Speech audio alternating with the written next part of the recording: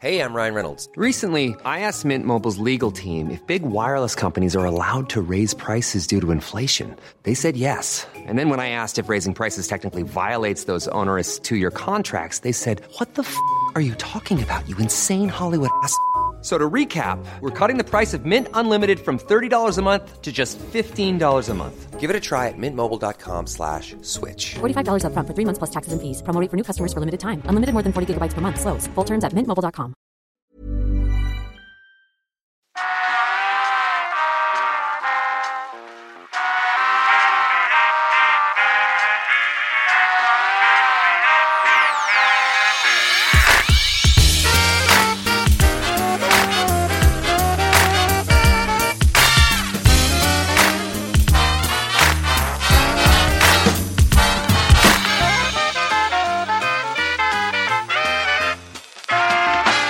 Hello everyone, and welcome back to the Phileas Club. In this show, what we do is something amazing made possible by the internet and which is not affected by the pandemic so much because we do it on the internet already. We get people from different parts of the world, sometimes very, very far apart.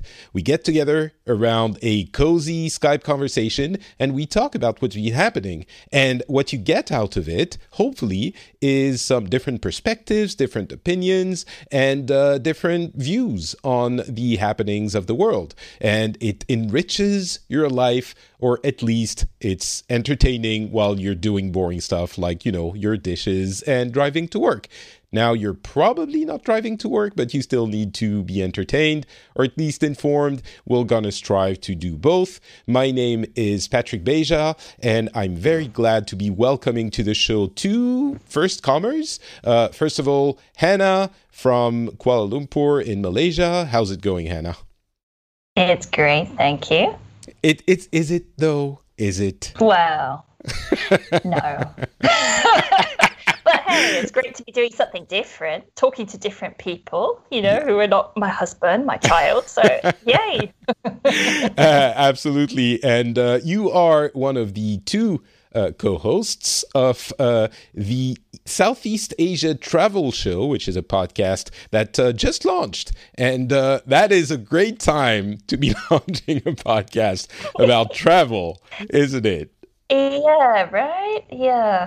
I mean, actually, it's kind of timely in a way because we talk more about the travel industry rather than travel tips. So in a way, there's more to talk about, I guess.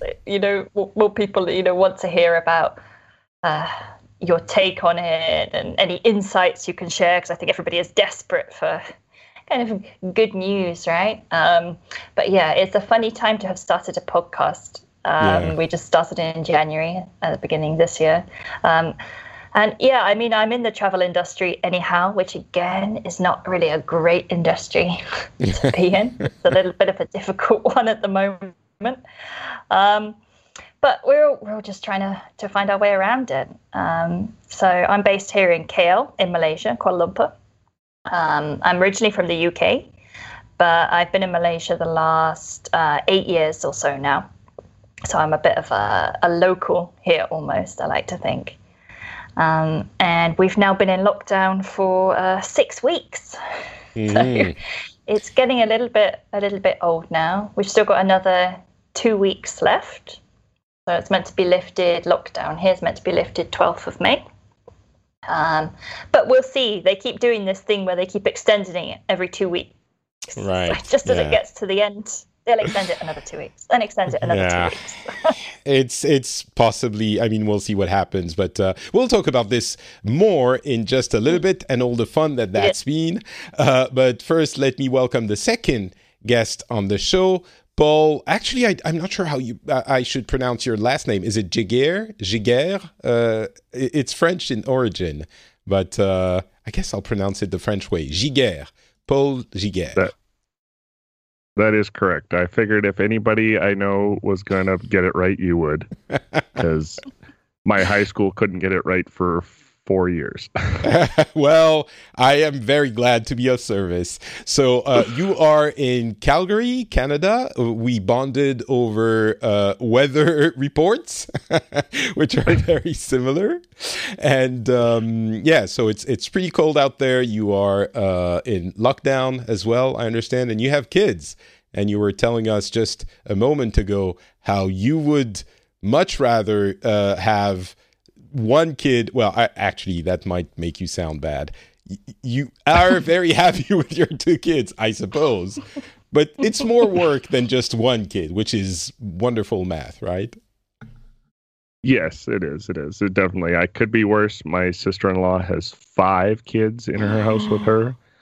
The oldest is 16 now, and the youngest is like 10. I think she just turned 10. So why, Paul? Why would anyone do this? That's what I ask her all the time. Yeah, actually, even my sister has got 6. Kind of a mix of stepchildren and natural children. I just can't imagine it.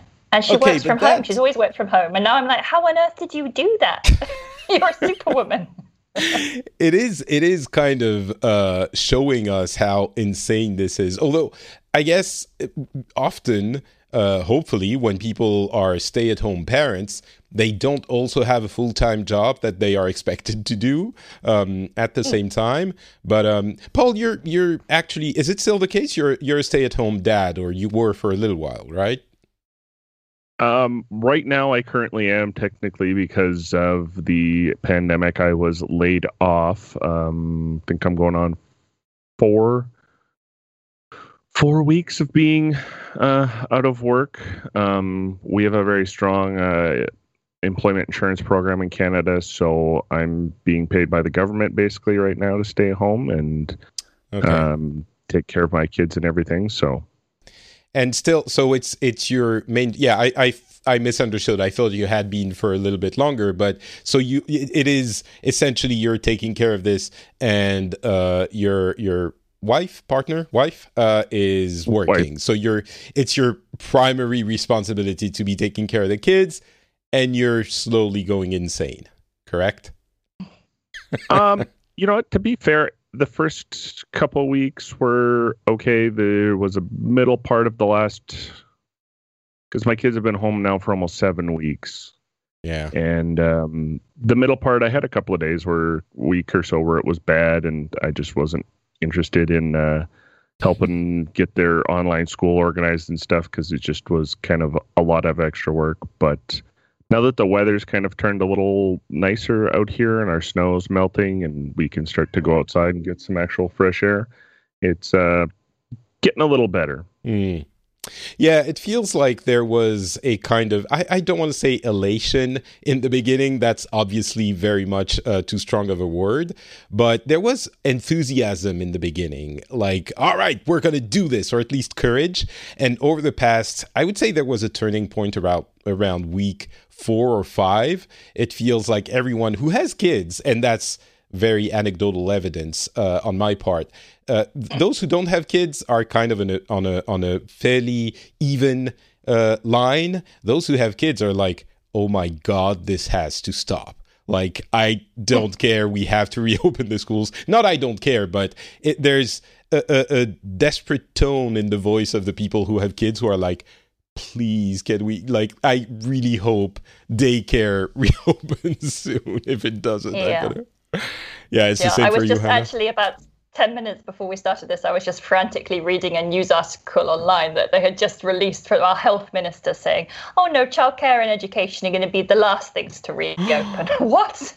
Oh my God, Come on, guys. I would move away from Malaysia, like, right now, if that was the case. Like, I'm going back to the UK, whatever. Like, I'll just hitch a ride on in a cargo plane somewhere. And so let's talk about this a little bit, about how it's been going in Malaysia. But before we do, I just want to thank the patrons of this show at patreon.com/the Phileas Club. If you enjoy the show, please please consider becoming a patron at patreon.com/thephileasclub.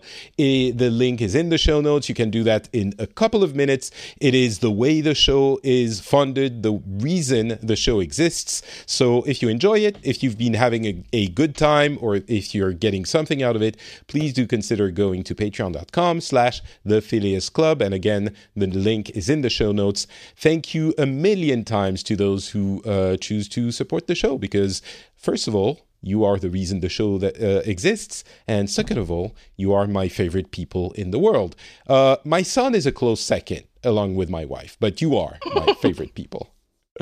All right, so Kuala Lumpur, honestly, I was excited to have you on the show, Hannah, because I don't know a lot about Malaysia, and I'm very curious to hear how things have been going in a part of the world that I really don't know much about.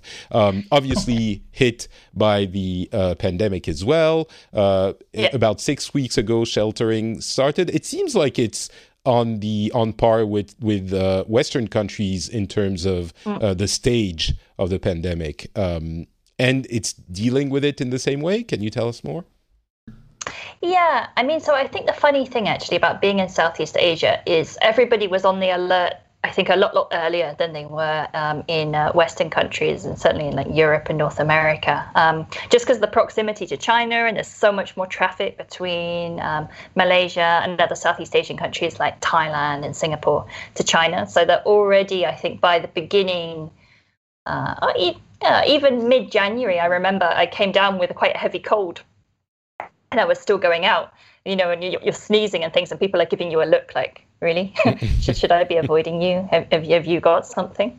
Well, do you know if you got COVID-19? Because you might have. I don't think so, but you panic about it, because I'd just been to Thailand, and then I'd researched that the flight that had left an hour before mine had gone to Wuhan. Then you start thinking, oh my God, maybe I had it. But I'm pretty sure I didn't. Well, I mean, maybe not, but maybe you did. I've heard from several people who, and in which case, actually, we're not sure that immunity is guaranteed if you've had it. So maybe we're all out of luck in that case. But if you have had it, then your family probably has had it. And if you have immunity, then you're fine. You can just go out and have fun and party. Right, that would be cool. But who knows? So even from the beginning of January, there was already this kind of awareness about.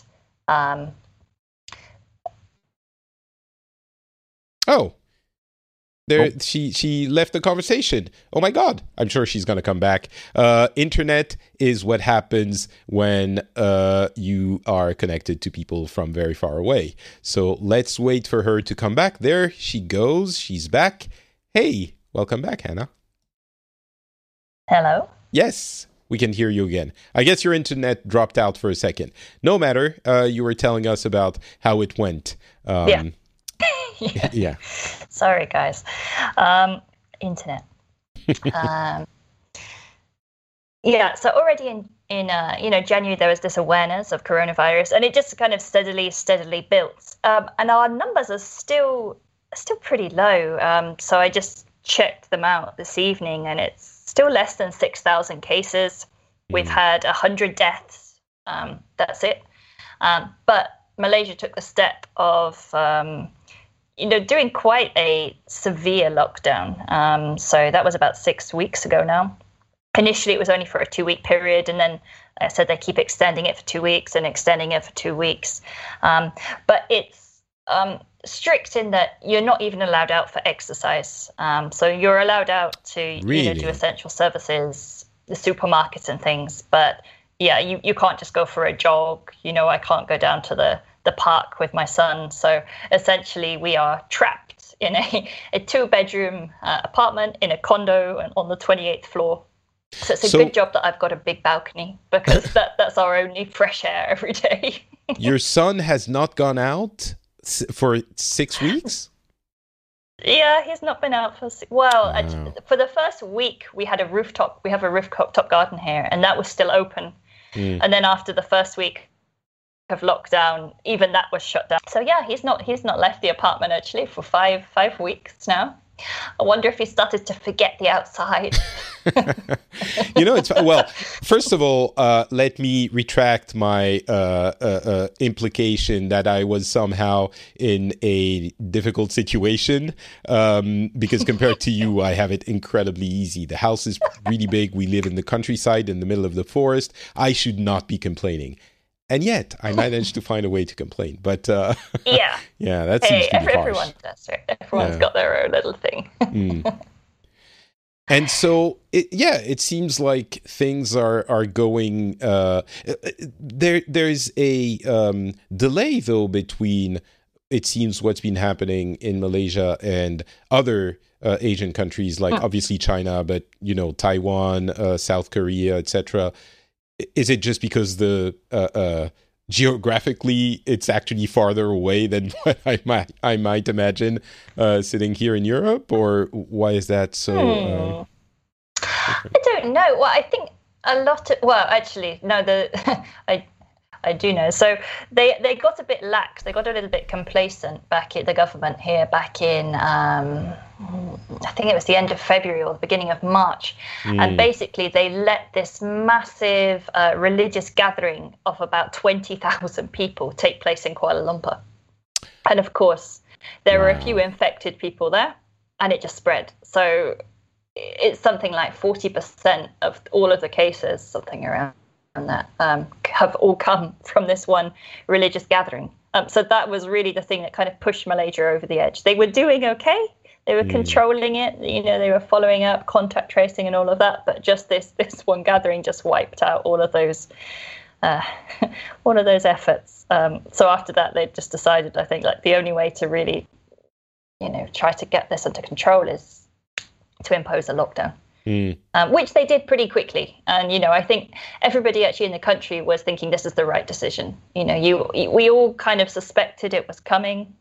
He just didn't really know when. So in February, I felt like I was, I'm self-employed, and I felt like I was in a kind of race against time to get client work done, because I knew at any moment they could declare that lockdown's happening, nurseries shutting down, and that's it. So it was, which it did. Really, really racing against some unknown time. It's it seems like as you were saying, the population is not really fighting it, understands why it's necessary, which I think for the most part, people in most of the world are in this. We're in the same situation, even though you find. You see, of course, on TV, the extreme cases, people who are protesting, but it still seems like in Asia in general, people are more understanding of why it is necessary. I guess it's the same in Malaysia as well, a little bit more. No, I think so. Perhaps it helps that some of these governments, not necessarily Malaysia, but some of the other governments in Southeast Asia are a lot more authoritarian as well. So it's people, I guess, are already used to doing what the government tells them to do. Right. Is the Malaysian people, because again, that is something that's a little bit of a cliche, but we are in the West more individualistic than in Asia, where the common good and common behavior is a value that is more prevalent. Does that apply to Malaysia as well? I don't think it does, actually, weirdly, but I've really detected it. No, and I think that's even why they've been so strict in terms of telling people that they're not allowed to go out and exercise, because I think that they worry that people, if they did say that, people would abuse that and say, I'm just going out for a jog, and just go down their friend's house for a cup of coffee or something. Interesting. So, but still, with the strictness, I'm trying to get to the bottom of this, because I'm not sure I understand why it seems to be working in Malaysia and why it doesn't seem to be working as well. Even though I'm saying, most people understand why it's happening, but, people are impatient, and you have reports everywhere of people not respecting the thing, and they want to start talking about going back to normal already, which seems very premature. So it's just the strictness of the instructions which is getting across the importance of it, or maybe actually that religious gathering was kind of a warning shot in the country, maybe? Yeah, I think so. I think it also comes down to being in Southeast Asia again. SARS was something that particularly affected Southeast Asia. I don't think it hit Malaysia very badly, but definitely Singapore, and that's kind of still within the memory of a lot of people, I think. So I think once they've kind of saw this, they thought, actually, let's just obey. I mean, it would be interesting to see how much longer this tolerance goes on, because of course 6 weeks in, it's going to be 2 months in total, 8 weeks that we know of, may still be extended. And of course, now the economy is really suffering. A lot of people have been laid off, made redundant, put on unpaid leave, or taken pay cuts. So it will be interesting now that the cases are really dropping, to see how much longer that kind of tolerance for such a strict lockdown goes on. Yeah, it seems I reference the SARS epidemic all the time, and I mean, it's a very well-known theory, but it seems to make sense to me that it was kind of that warning shot across the bow that people have really integrated in their psyche in Asia, and it's a much bigger one, but this is the same for us. And if there ever is another pandemic, which there probably will be, given the state of the world, absolutely, people will understand the importance of social distancing much earlier in the process. So it's interesting to hear that you're confirming this. So it's interesting to hear that you're saying I'm right, essentially. I love it when people do that. So thank you very much. Okay, all right. Try and help you do that later. Paul, how's it going in Canada? I wanted to talk about Finland and France, but let's save that for later. How's it going in Canada? It would seem like the international cliche is that Canadians are so nice that they would probably agree to everything from the beginning. Tell us, is that the case? I think it's been pretty well handled in Canada so far. Like I said, we've kind of been in soft lockdown since early March. We kind of started restricting, people working and telecommuting and stuff like that. And March 15th, actually, when we got the email that they were closing all the schools, and they immediately closed all the schools in the province for the rest of the school year. It wasn't spring break's coming up, we'll see how it goes after that. No, they went straight to, we're done with school for the rest of the year.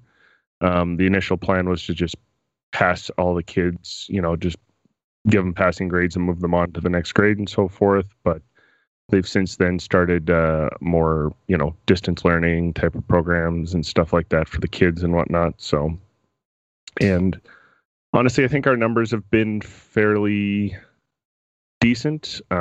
Most of the projections and scales look like we're in line with a lot of European countries, doing much better than the worst cases, well below what the U.S. is experiencing and whatnot. So, in my province in Alberta, we are prairies and landlocked. And of those, we're one of the harder hit outside of the two much, much larger provinces of Ontario and Quebec. And honestly, across the country, our hardest hit areas so far have been the care homes and long-term care facilities for the elderly is everything that's being hit the hardest here. Yeah, that's the case in France as well. I don't know about Finland specifically, but in France, I think 40% of the dead are in elder care facilities, which is obviously tragic. But yeah, so it seems again a fairly similar situation. I forgot to mention, for those who don't know, Malaysia has about 1.8 million people. So to relate to the number of cases you were talking about, in Finland we have 5-6 million people, and we have, I think it's about 100, maybe a little bit more now, 150 dead. So comparatively, we started lockdown a lot earlier in the process because we were seeing what was happening in our southern neighbors and we're like, holy crap, we need to get on this. And people are kind of mostly understanding of the issues and following the rules. In France, it might be the only, and for those who don't know, I'm talking about both because I'm French and I live in Finland. But in France, people are, I don't know how to describe it. Everyone is observing the rules, but kind of antsy and angry at the way the government is handling some things. And belligerent might be, maybe it's the right way to say it, but it seems like it's like in the US, but in a much smaller and more reasonable scale. It's like, we're not doing as well as the Germans, and why is the government not handling it better? And we want to, like, it's a country where, I don't know, everyone has people who will say something sucks, and those people will be amplified. But it seems like in France, a lot of people are complaining about a lot of things, which everyone who is not French is going like, duh, it's France, right? That's the image we have, I guess. But yeah, exactly. But it's like the government proposes some things and there's a section of the population who's like, oh, you're so dumb, and like opening the schools. Oh, why are you opening the schools? So we'll do it like progressively in steps. Why are you doing it in steps? This is so stupid. And like, I don't know. And it seems like both in Canada and Malaysia, I can't quite put my finger on it, but from your reports both, it seems like things are, maybe the way of putting it is, seems like things are going smoothly. Now, you know, smoothly in this situation might be a little bit of I don't know, not the right word, but given the context, they're going as smoothly as they can, is the feeling I'm getting. Is that a fair assessment, Hannah, or not? Yeah, I think so. I mean, definitely during the first week, there were loads of people who were still breaking all of the rules. And then the police started arresting them, and then the levels went back down. I know what you mean. I think in this case, maybe belligerent is it could be the right word for the French in their approach. Definitely not the Malaysian approach, I don't think. And you're saying that initially people were breaking the rules. That's funny because that's what I heard about everyone in every country. And when people were talking about their own country, they were saying, oh, of course the insert name of nationality here are doing this because we're idiots and we can't respect the rules. And it's like everyone was putting it in very local terms, when even in Finland, where people are usually fairly observant of rules as well, even in Finland, some people were not following the rules initially. And it took about a week until people understood the gravity of the situation. And I think it's some kind of a psychological process that some people need to process it. And they do that by, going out in parks and spreading the virus, I guess. Is it the case in Canada as well? Were people also not observing the rules in the first week? I can't speak for most of the rest of the country, but based on the numbers, I think most of them have been pretty good. I definitely observed in Calgary that we were not the greatest and probably still aren't. In the province of Alberta, which for comparison, you said Finland's about 5 million. We're just over 4.3 in the province of Alberta. And Calgary is our hotspot. Over 60% of the cases are in this city alone. And is it the biggest city, though? That would make sense, right? I believe we're close. Edmonton is the provincial capital, so that's where our legislature and government is. I believe it's slightly smaller, but it's not a significant difference. We're kind of one of the only prairie provinces with two fairly large cities like that in it.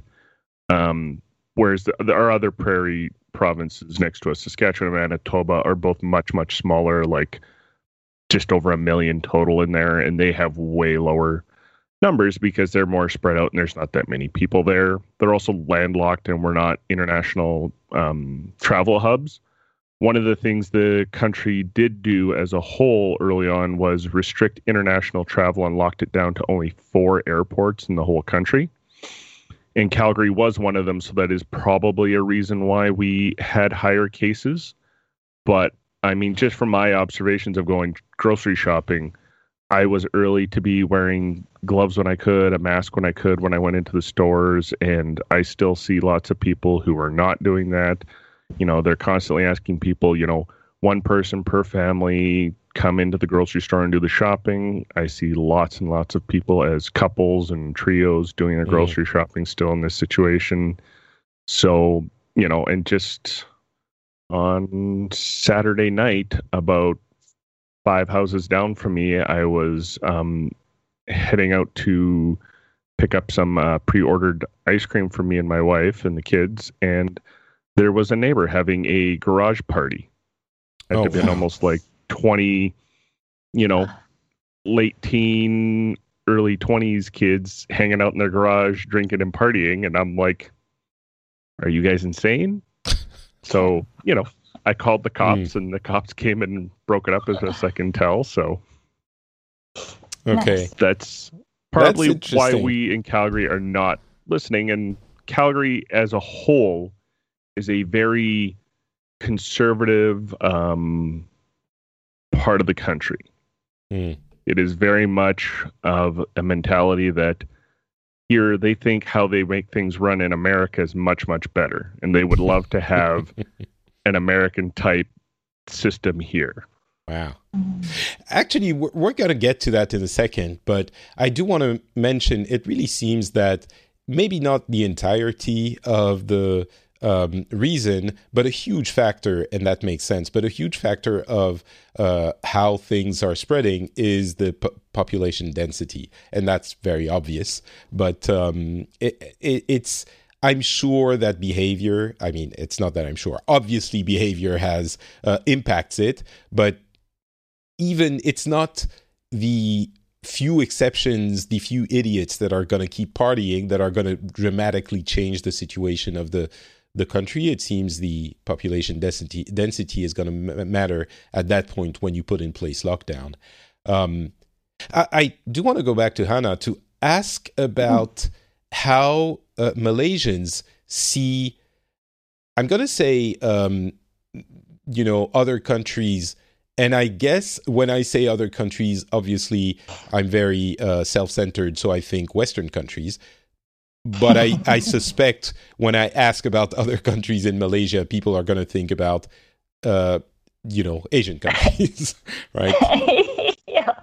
Yeah. I mean, being from the UK, I'll probably think of European countries too. Okay, thank you. But how do Malaysians see them? Especially in the context of this crisis, like if the answer might be they don't even care about what's happening in Europe or in the US. No, well, I mean, actually, there's a lot of kind of affinity between Malaysia and the UK, simply because Malaysia is part of the Commonwealth. It used to be part of the British Empire. They were still under the British, I think, until the 50s or 60s. So there is a great interest about what's happening in the UK in Malaysia, and that's kind of reported in the press and on social media and things. And I think people in Malaysia still couldn't believe that things like concerts were still going on in the UK, and that people were just going on, you know, around like normal when, you know, in Malaysia, everyone was wearing masks and avoiding going outside and that kind of thing. I mean, even me personally, when I look at how Europe has handled it initially, I actually feel a bit angry in a way, because I saw, you know, in Asia, you've seen all these Asian countries starting to really take it very seriously and have it under control. And then you just see the US and Europe just kind of letting that advantage that China had kind of given them, that head start, kind of go to waste and not be prepared at all. And then suddenly when it hits, go, oh my God, I didn't know it was going to be so bad. You know, well, if you had listened and looked at what was happening in Asia, you perhaps would have been a bit better prepared than you are now, and wouldn't have let, you know, this huge crisis develop to quite such an extent. It's funny because it's. I mean, to me, it feels a little bit like hindsight. And because Asia, as we discussed before, had the hindsight of SARS, I suspect, with SARS, they weren't as efficient as they're being now, right? I think so. Yeah. And I think I mentioned this in the previous episode. I rewatched, like many people did, Contagion, the Soderbergh movie. Yeah, I did, and now it's all I can think about. And you watch it. I saw it when it came out, like in 2012, was it?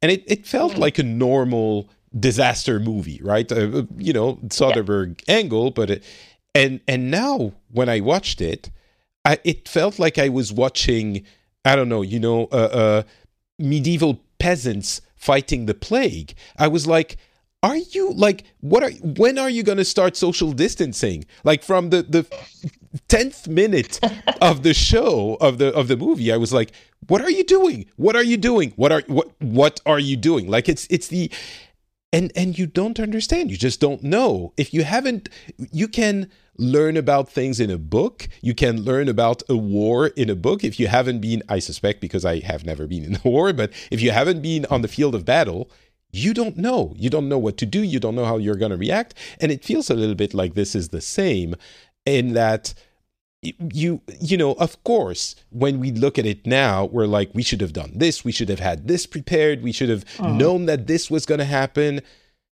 But yes, of course, we should have. But it's hard for me to blame,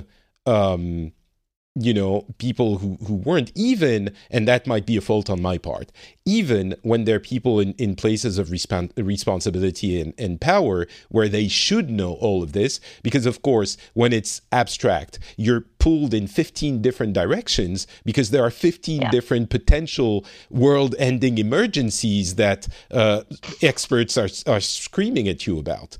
So obviously, this one being the one that materialized, we should have been prepared. I guess next time we will be prepared for a pandemic. That's fairly certain. But I don't know. It's very interesting that you're saying the way you're looking at the West from Malaysia is like the way I was looking at the world of Contagion, the movie, having known what social distancing does. But I want to ask specifically about the US as well. Obviously, we try to not be too over-emphatic on this show and to welcome all kinds of opinions and views respectfully. Still, there's no denying that the government in the US is often, because of the person who leads it, fairly theatrical, let's put it like that. And so with that theatrical aspect in mind, are Malaysians or even English people, I suppose, how do they look at the US? We don't have a US person on the show today, but let's be proxies for them, or not proxies, but let's judge them because we don't have one to contradict us here.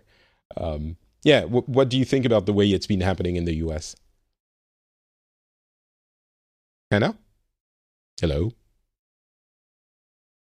Oh, well, the internet is being shifty again. I guess I'll ask the question to unless Hannah is back. Are you back? She's not back. She's back, but she can't hear us. I'll ask... Catching up there. Yeah, I'll ask Paul then.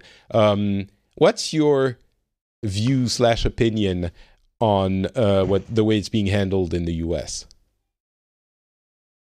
As for me, it's probably right on par with most of the world. I think they're atrocious, and that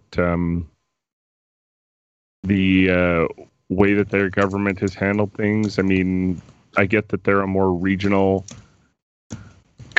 country and their states have more power, and some of the states are a little bit better than others. But I mean, in general, like, you read the stories about how the states are having to, fight with the federal government over getting supplies, and how it's passing through private companies just to jack up the price and more profit for all those companies. And you see their protests for reopening stuff and whatnot. And I mean, don't get me wrong, we're having those lined up here in Alberta as well.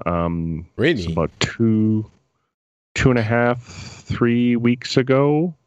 Oh yeah, you guys had your yellow vest protesters in France for a while there.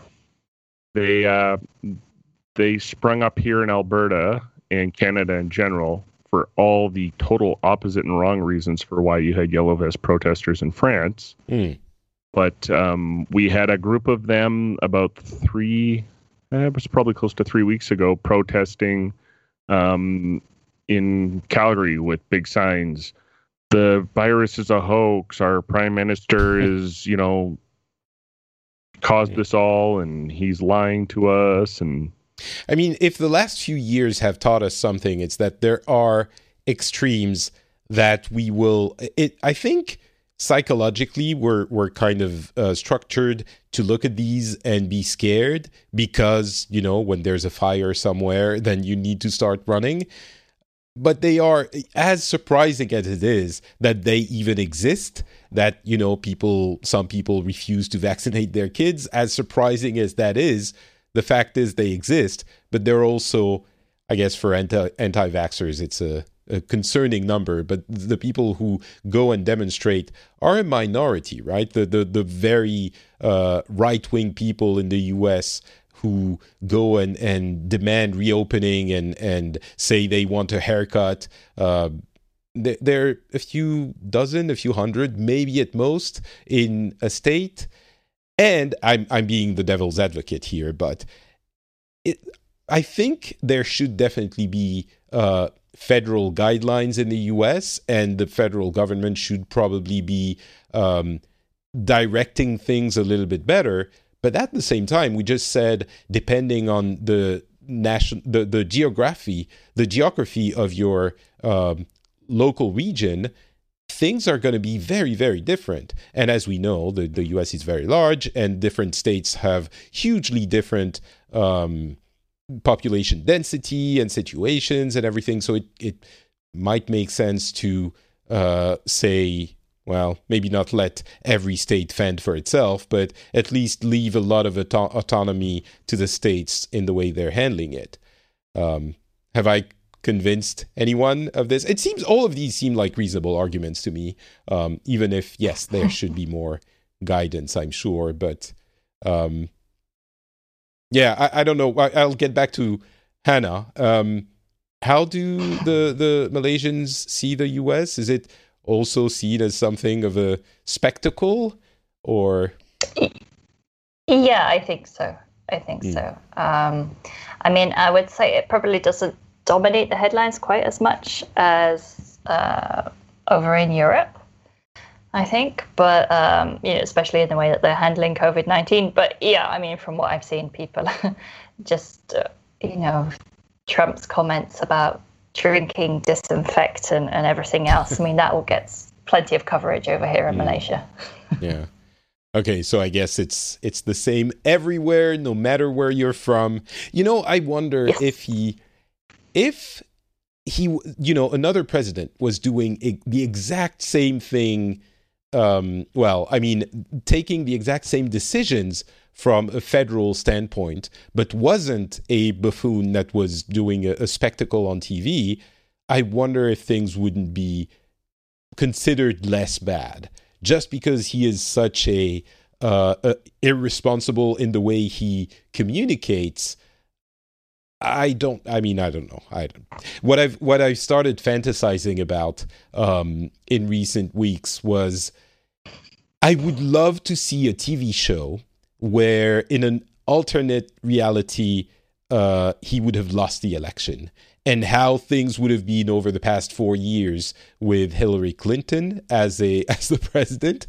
Just to imagine, and it would need to be a well-written show where it's not just, she conquers the world and is triumphant, like she does everything well because obviously she's a Democrat, so everything goes perfectly. It would need to be a realistic take on, the different, essentially, I guess, the West Wing, which is not super realistic, but tries to. Actually, there was, okay. I don't know if you watch a show called The whether you ever followed a show called The Good Wife, and then there's The Good Fight, which is like it's kind of follows lawyers in Chicago. And I love The Good Wife. I love The Good Fight. Don't spoil the last season. I'll watch it. Okay. But the latest season has come out, and the first episode is exactly that. It's what would have happened if Hillary had won, and it's very clever, very interesting. Oh my God! And it's not all roses. Okay, then I mean, it is an extremely left-wing show, but it also has some times of reckoning and of. I think, I loved The Good Wife, and the spin-off, The Good Fight, is really good. I was surprised. So there you go, our recommendation for the day. Go. Yeah, gotta go watch it quick.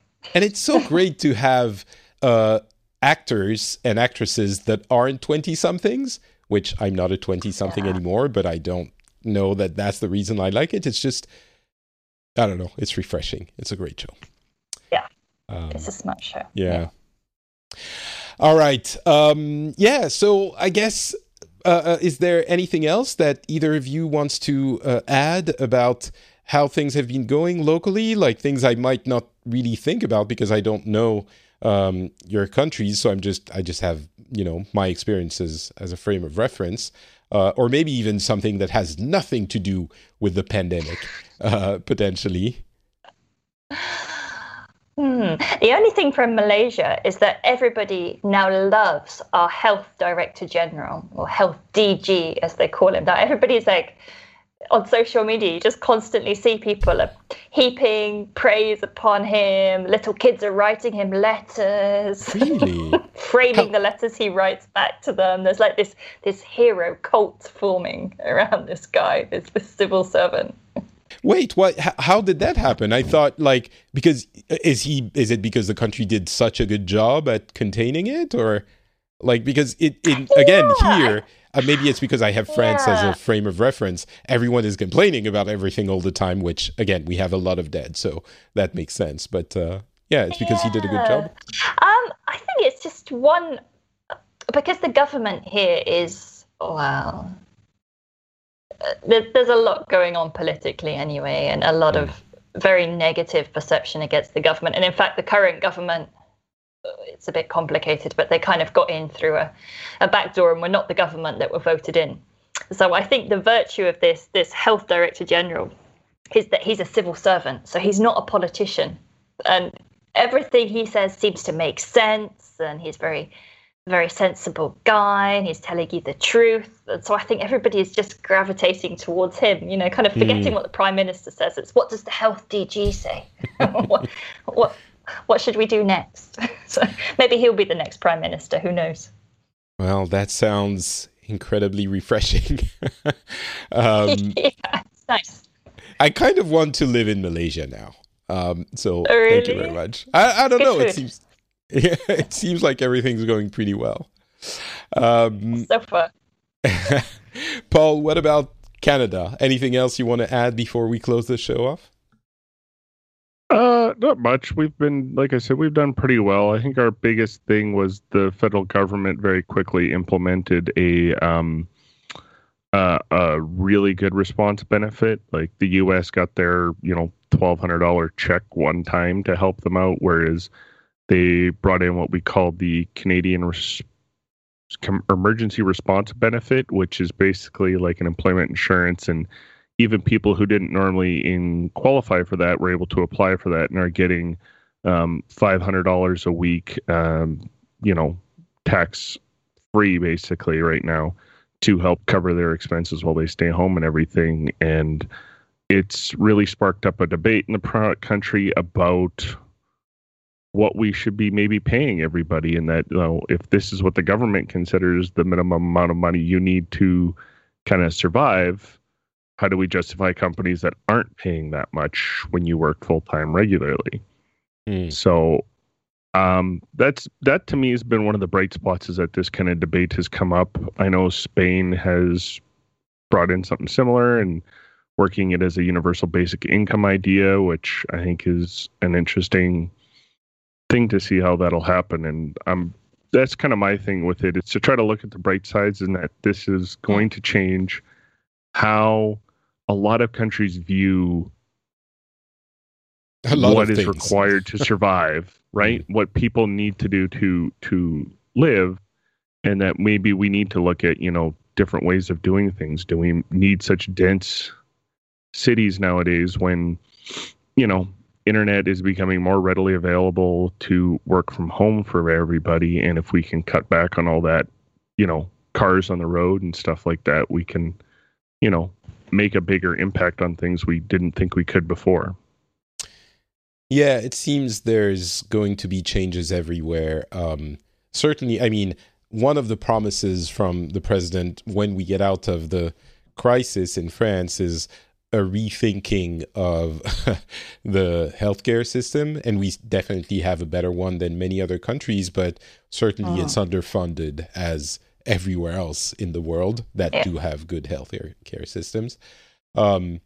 There's things like autonomy on an EU level about many essential things, which is going to be thought of very, very seriously. But even smaller things like in Finland, for example, when you're laid off, you get unemployment benefits, of course, for a couple of years. But if you get any income or if you start a company, then you lose everything immediately. In France, for example, that's not the case. You can keep part of it, and it depends on the income you get, et cetera, et cetera. And so Finland is thinking, these deeply ingrained philosophical choices almost that are being challenged a little bit, as you said, Paul, by the requirements of this situation. So there will definitely be things or it seems like there will be things that will be challenged and changed after this. Bill Gates wrote a really interesting article called, what's it called? The first modern pandemic, where he proposes calling it Pandemic 1, as, World War I and World War II. Like, this is Pandemic 1, and it's going to have a deep psychological impact on everyone who's lived through it and on the countries that have, the whole world. And I guess, he's a smart dude. He knows what he's talking about. You wanted to add something, Hannah? No, I mean, I think you're right. I think the only thing that we can try and do out of this, like Paul said, is try and think of the positives of it, isn't it? If it's all for nothing and everybody just loses their jobs and everybody ends up in depression and gloom, then it's not, psychologically, that's not a very cheery thought either. So we've just got to hope that this all leads to something better, I imagine. Well, let's do that, and let's try to look at the things that will be. We're still in the middle of it, and yes, there will be horrible things that will keep coming. But crises give us an opportunity to improve as well. So hopefully that will happen. Yeah. Thank you so much to both of you for being on the show. Before we leave, of course, I would like to ask both of you where we can find you on the internet. If you have a Twitter account that we can link to in the show notes, and your show, of course, Hannah, where can people find more of what you do? So you can find the show, it's the SEAsiaTravelShow.com. So there's the podcast. And along there you can find my contacts as well. Find me on LinkedIn, hannah.f.pearson. So I'll send them over to Patrick so you could have them in the show notes too. Perfect. You don't have a Twitter account? I do, but I don't really use it. There's Hannah F. Pearson as well. Yeah, okay, no, well, I'll put your I'm not your active LinkedIn. Very much. I'll put your LinkedIn. It's easier if that's what you use. Cool. All right. Thank you very much for being on the show, Hannah. What about you, Paul? Do you have an active, fun, entertaining Twitter account? I'm putting a lot of pressure on you. Just to be clear, no one's Twitter account is actually fun. Everyone's Twitter account is depressing. So feel free to, not be better than anyone else. Well, I don't know if I'm depressing. I cut out a lot of that. I, up until last week, had deactivated Facebook for almost 3 months because I had been tired of the stuff on there. But I am on Twitter at Paul Jigger, spelled Jigger, which was my abbreviated shortening of my French last name here in Canada. I mostly tweet about video games, beer, and other stuff, but I have been getting into some political debates with people on there, and I try to keep it pretty easy. That sounds like a perfect idea. Going into political debate on Twitter. That sounds great. Well, I keep my followers to the people I tend to agree with more. So I have gotten to the point where if you want to argue your insane, crazy conspiratorial theory stuff without any evidence to back it up, I'm not going to follow and I'm not going to respond anymore. So I have started in this pandemic streaming on Twitch every now and then. So cool. I set up a channel on there under the name of Jaguar Farm Gaming. Named it after my grandpa's beekeeping farm that he ran when I was a child. So very cool. All right. Well, the link to your Twitter account will be in the show notes. Thank you so much for being on the show. For me, it's Not Patrick on Twitter, Facebook, and Instagram. I do Insta, as the youngins say, so go check out that if you're interested, if you're young like I am. And if you enjoy the show, again, patreon.com/the Phileas Club. You can support it there. And if you want to add something to the conversation, you can find the show notes and the show, the article with the comments at frenchspin.com. So that is where you can find all of that. Thank you so much for listening, and we will be back in a couple of weeks with another episode. Stay safe, and we'll talk to you then. Bye.